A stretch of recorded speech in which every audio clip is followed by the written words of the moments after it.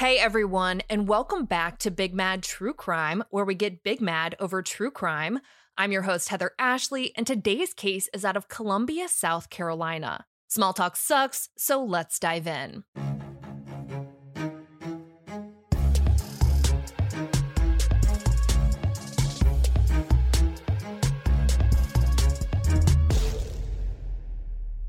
"21-year-old Samantha Josephson was a rare breed. She was good at damn near everything, but also as humble as they come. She'd done well in high school, got herself into USC, and in December of 2018, heavy reports that she found out that she got a full scholarship to Drexel Law School.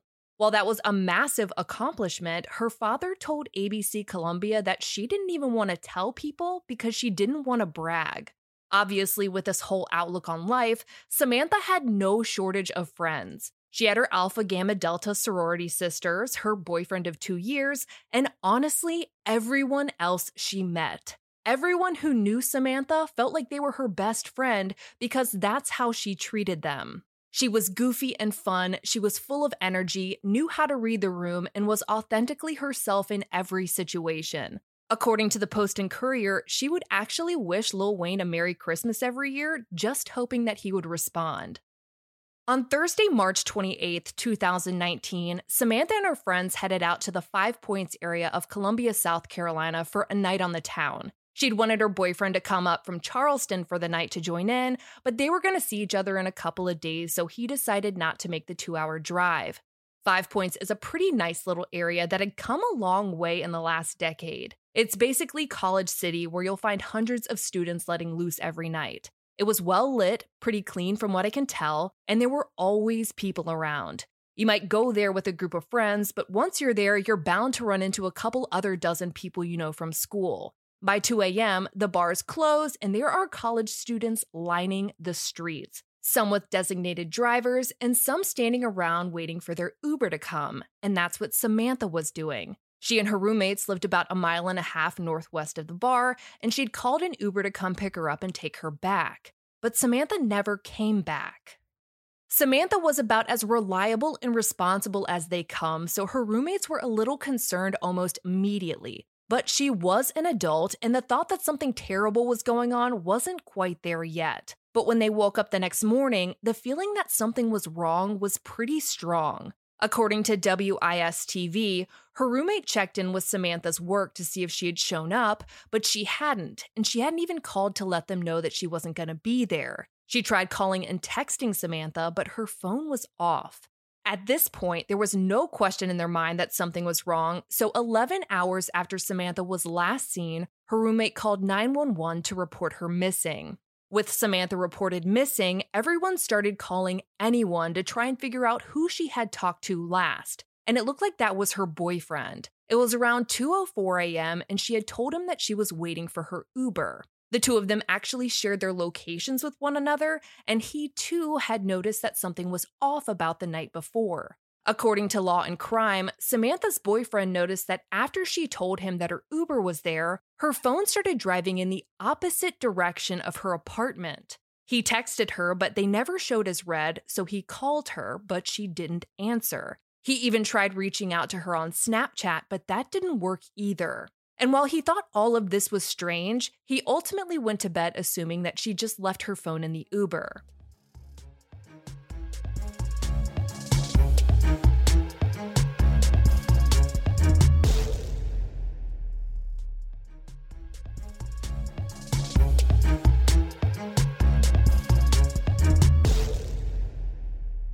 Knowing that Samantha had been sharing her location with her boyfriend, they checked his Find My Friends app, and the last place that Samantha's phone had been before it turned off was at a house in the Rosewood neighborhood.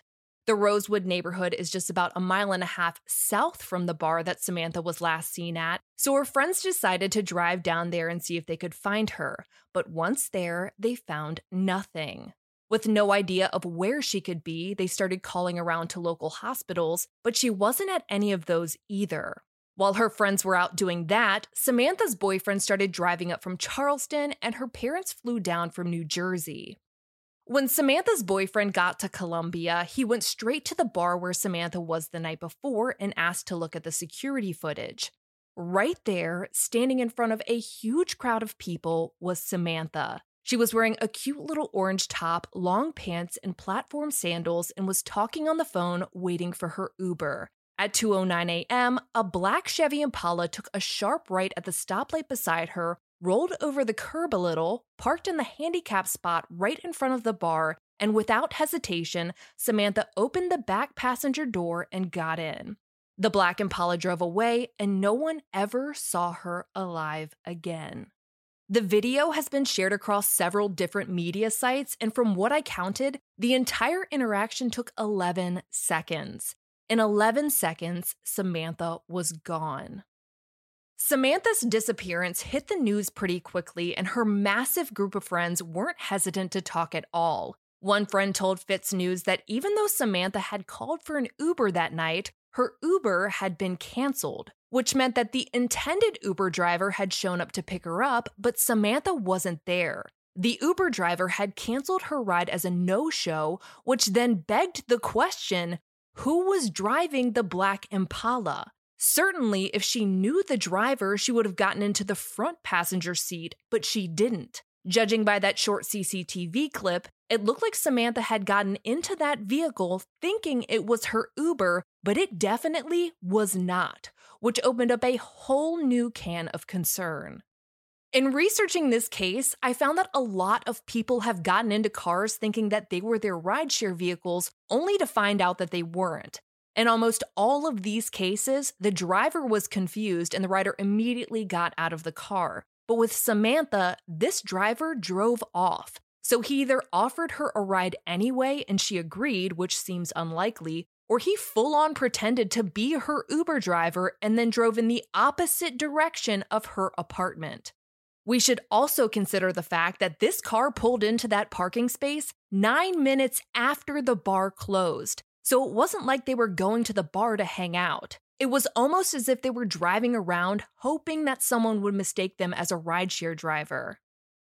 Every attempt to find Samantha had come up empty, so that night, the state reports that her friends went back to the 5 Points area and handed out pictures of her and photos of that black Impala, asking if anyone had seen either. They had no idea that Samantha had already been found. The media hadn't reported on it yet, but just before 4 p.m. that day, 67 miles away on Black Bottom Road in New Zion, 2 turkey hunters were out in the woods when they came across a body just 40 feet from a rural dirt road in the middle of Nowheresville, Nothing Town. The body was unrecognizable, but based on the clothing description, police were fairly certain it was Samantha. She was ultimately ID'd through her DNA, and it was clear that she had been killed. All of this happened in the span of 14 hours. The following morning, her father posted the following message to Facebook. "It is with tremendous sadness and a broken heart that I post this. I will miss and love my baby girl for the rest of life. Samantha is no longer with us, but she will not be forgotten. It is extremely hard to write this and post it, but I love her with all my heart. I could continue to write about her, but it kills me. I sit here and I cry while looking at the picture and writing this." The road that Samantha was found on wasn't a road that was regularly driven down. A man who lived nearby said that it was essentially a back road that people would go down to smoke, drink, and illegally dump trash. What I'm getting at is that you don't know this road exists unless you're familiar with the area. With that in mind, police set out to try and find that black Impala that Samantha had gotten into the night before, and that didn't take them long. Around 3 a.m. the following morning, 25 hours after Samantha went missing, an officer spotted a black Impala that matched the bolo that had been put out. It was just a couple of blocks from the exact bar Samantha had gone missing from the night before. Police pulled the car over for a routine traffic stop and asked the driver, 25-year-old Nathaniel David Rowland, to get out of the vehicle, and when he did, he booked it. Police were able to catch up with him and detain him, but while he was being detained, officers saw what WLTX reports as dark fluid in the vehicle. With probable cause to search, Fox Carolina reports that they found a lot of blood in the passenger compartment, which I've learned is basically anywhere but the driver's seat, and in the trunk. They also found Samantha's cell phone along with bleach, window cleaner, and cleaning wipes. If someone is super into their car, I can see having window cleaner and wipes, but bleach is a hard no. But then again, if someone is really into their car, they probably don't have big pools of blood in it.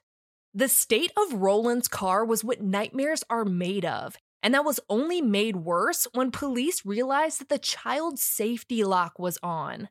That means that while it was easy for Samantha to get into the Impala, she would have had no way to get out. She couldn't open the door from the inside, and she couldn't roll down the window. She was trapped. Without any hesitation, Nathaniel David Roland was charged with the kidnapping and murder of Samantha Josephson.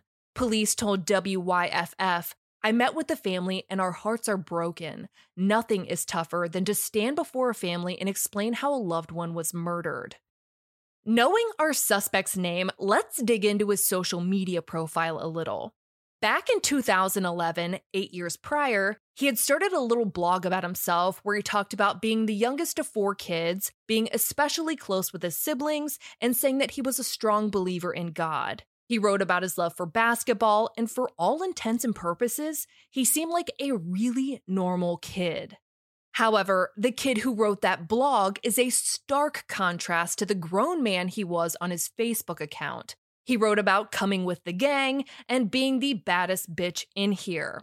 What was most shocking about his Facebook were the posts that he'd made on the 29th, the day Samantha was abducted, the same day her body was found.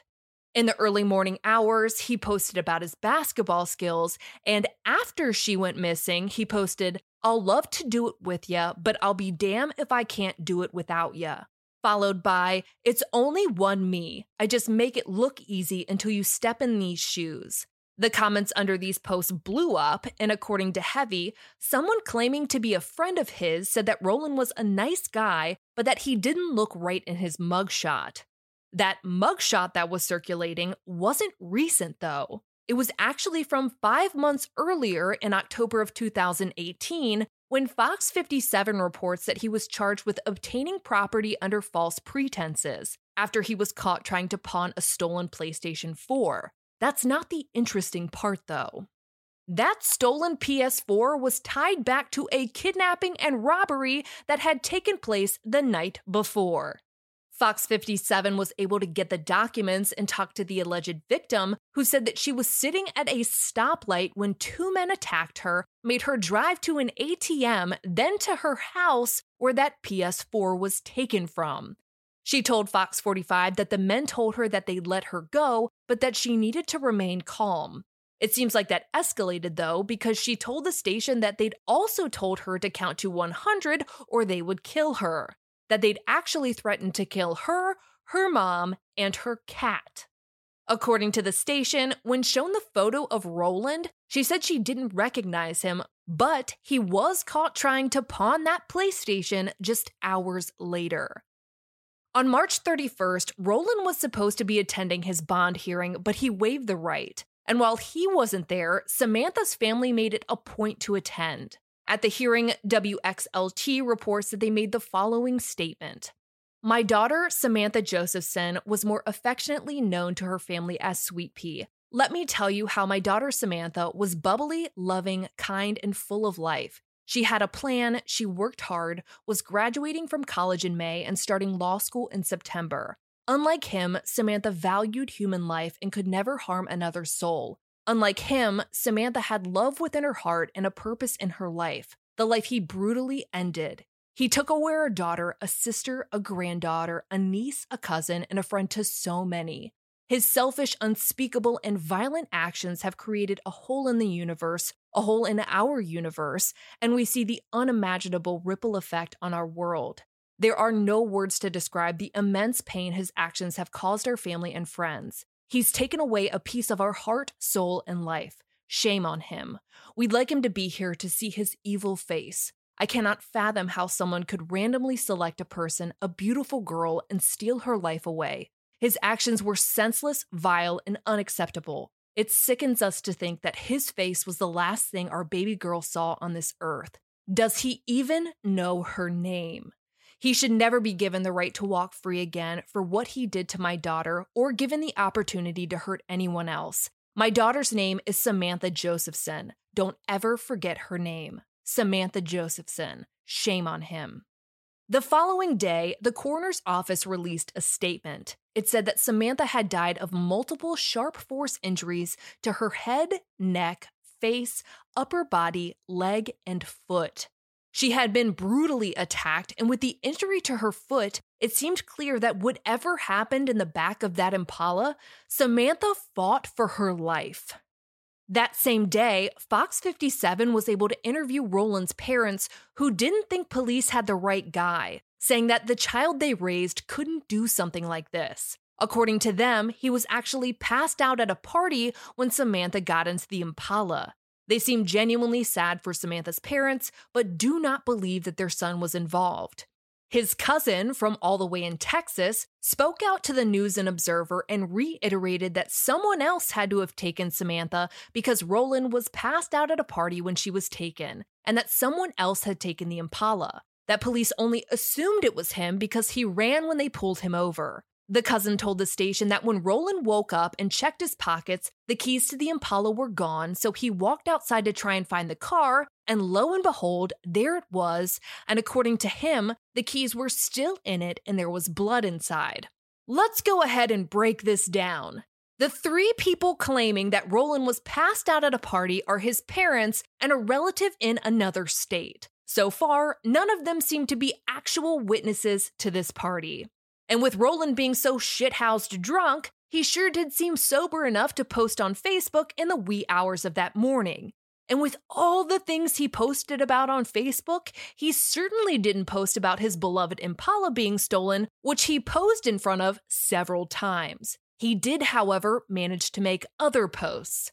All that aside, let's get to the elephant in the bullshit. The fact that if he was passed out and his vehicle had been stolen by someone who committed a murder in his car, but was kind enough to bring it back with the keys in it, he failed to report the theft to police, nor the fact that there was blood all over it. Oh, and the fact that the body of the murdered woman just so happened to be found a whopping 4.5 miles from the home he grew up in.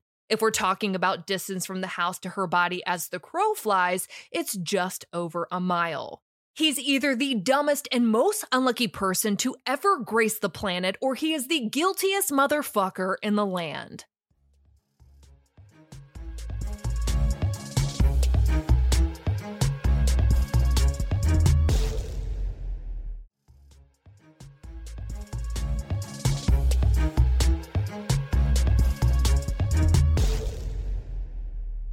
On Wednesday, April 3rd, 2019, Samantha Josephson was laid to rest, and hundreds of people attended her funeral.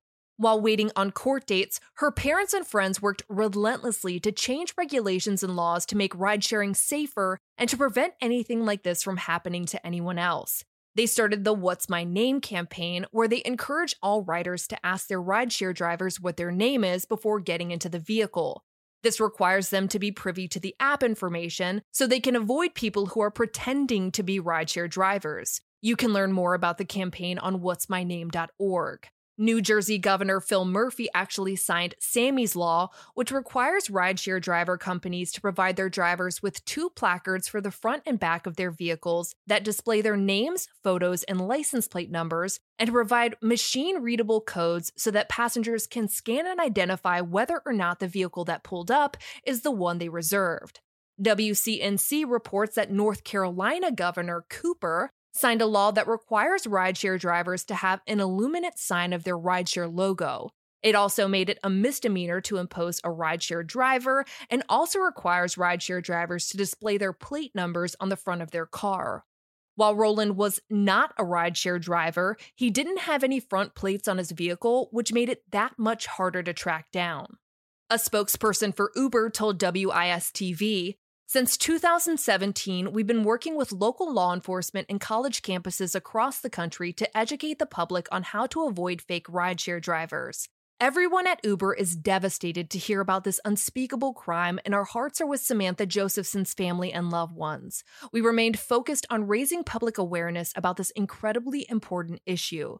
According to USA Today, Uber had already been rolling out a sign that would light up with a color that the passenger had picked so they would know which ride was theirs.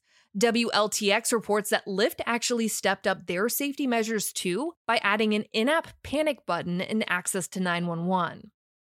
A couple of months passed with court dates that didn't result in anything or even Roland showing up, but his preliminary exam was scheduled for May. It looks like that might have been a scheduling error because when the date came, WIS-TV reported that it had been canceled because Roland had already been indicted.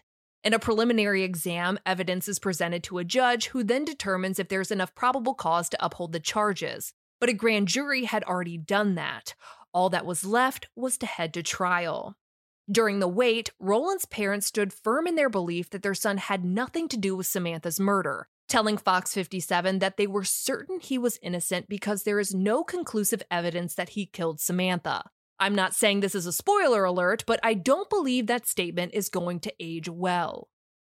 It took more than 2 years for Roland to stand trial, but when he did, he made sure to make an ass out of himself. According to the Post and Courier, on the first day of jury selection, he decided to tell the judge that he wasn't happy with his counsel, that she was unprepared and disorderly, and that his family had been in contact with another attorney to represent him. They may have been in contact, but the outlet reports that his appointed counsel had been in contact with this new attorney the night before, and they had not been retained. Regardless, the judge told him that if he did in fact have a new attorney, they better make it to the courthouse ASAP. You'll be shocked to learn that that didn't happen. And according to the Post and Courier, when the judge asked him at the end of the day if he was happy with his appointed counsel, Roland gave him a thumbs up. On July 20th, Roland's trial began, and the entire thing was streamed on Court TV. It's still available there for anyone who wants to watch, and it was reported on in depth by Law and Crime, Fitz News, WIS-TV, ABC4, WLTX, Bing XO, The State, Stephen Fastineau from the Post and Courier, CNN, and the New York Post. Everything I mentioned below is from those sources. During Roland's trial, we learned that the weapon used to kill Samantha was a knife-like device. I don't know if you're familiar with Leatherman multi-tools, but that's what it looks like. It looks like two little rectangles that when you pull them apart, you can flip them around and pliers come out, and the little rectangles become the handles. There are also other little tools in it like knives, wire cutters, and files. That knife-like tool with Samantha's blood and hair on it was found in the trash can behind a woman named Maria's home. He had gone to her house early that morning to pick her up and take her to work. Also in that trash can behind her home were paper towels, cleaning products, gloves, Roland's bloody clothes, and a sheet with Samantha's blood on it. In a closet upstairs in Maria's home was a pillowcase matching the sheet. The blade on the knife-like tool was a match to Samantha's wounds. She had been stabbed so many times that it was hard to count, but the guesstimate was around 120 times. She had a stab wound in her ear, behind her right ear, which looks like it punctured an artery. She had a stab wound that severed a bone in her neck and one that went through her skull and into her brain. Samantha was brutalized, and judging by the amount of blood loss, she was alive for most of the attack. The medical examiner noted that she had roughly 2 tablespoons of blood left in her body.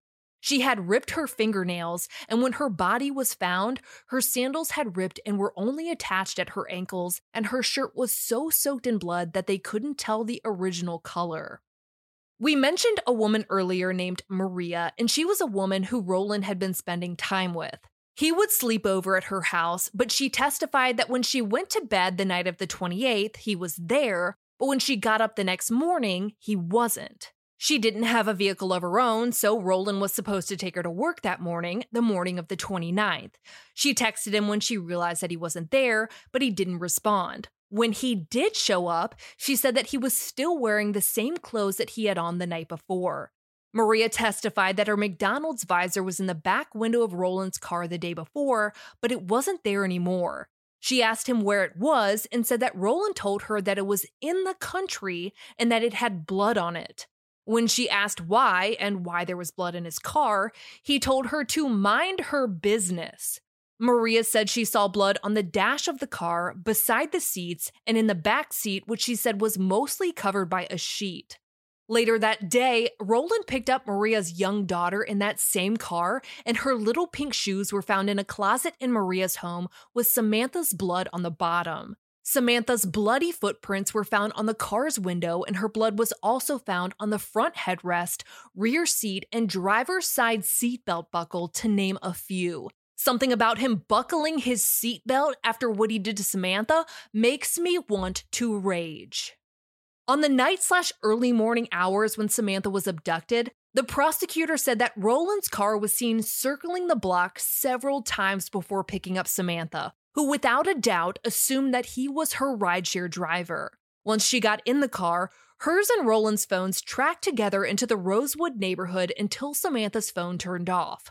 Roland's phone was then tracked traveling along Sumter Highway at 3:20 a.m. and into New Zion, which is where Samantha's body was found. Not long after, Roland's phone was unlocked and there was a search for porn. After Samantha died, a man in a hood was caught on video trying to use her debit card at 2 ATMs, but failed to use the right PIN number 9 different times. They were able to visually match the shoes the man was wearing in the ATM video as the same kind of shoes found in Roland's car. Having failed at getting money out of her bank account, a man driving a black Chevy Impala went to Cellular City and tried to sell an iPhone 7 Plus. Samantha's phone was turned back on at that location. The employee identified the man trying to sell the cell phone as Roland and said that he had offered him $120 for the phone, but Roland wanted more, so he left with it. This piece of shit tried to haggle the price of his murder victim's phone. In the early morning hours of the 30th, a little more than 24 hours after Samantha was last seen, Roland was pulled over just blocks away from where she was taken the night before. Aside from her blood and phone, which was found in her car, they also found a set of keys with a pink key ring, and in the trunk found that McDonald's visor, and while it wasn't in the country like he'd said, it did have suspected blood on it. They also found a written list on the back of an envelope that said, duct tape, tape her whole body, gloves, all black, flip phone, gasoline, matches.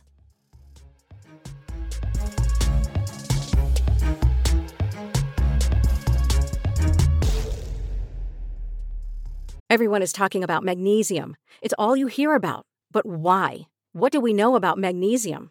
Well, magnesium is the #1 mineral that 75% of Americans are deficient in. If you are a woman over 35, magnesium will help you rediscover balance, energy, and vitality. Magnesium supports more than 300 enzymatic reactions in your body, including those involved in hormonal balance. From functional medicine doctors to mental well-being and female hormone experts, we all know that magnesium is the one mineral to improve all aspects of well-being and health. But which one?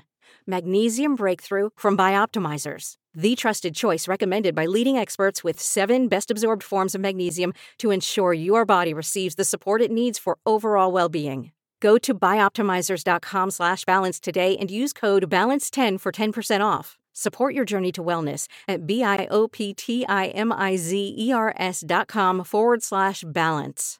Magnesium Breakthrough from Bioptimizers, your foundation to optimal health and vitality.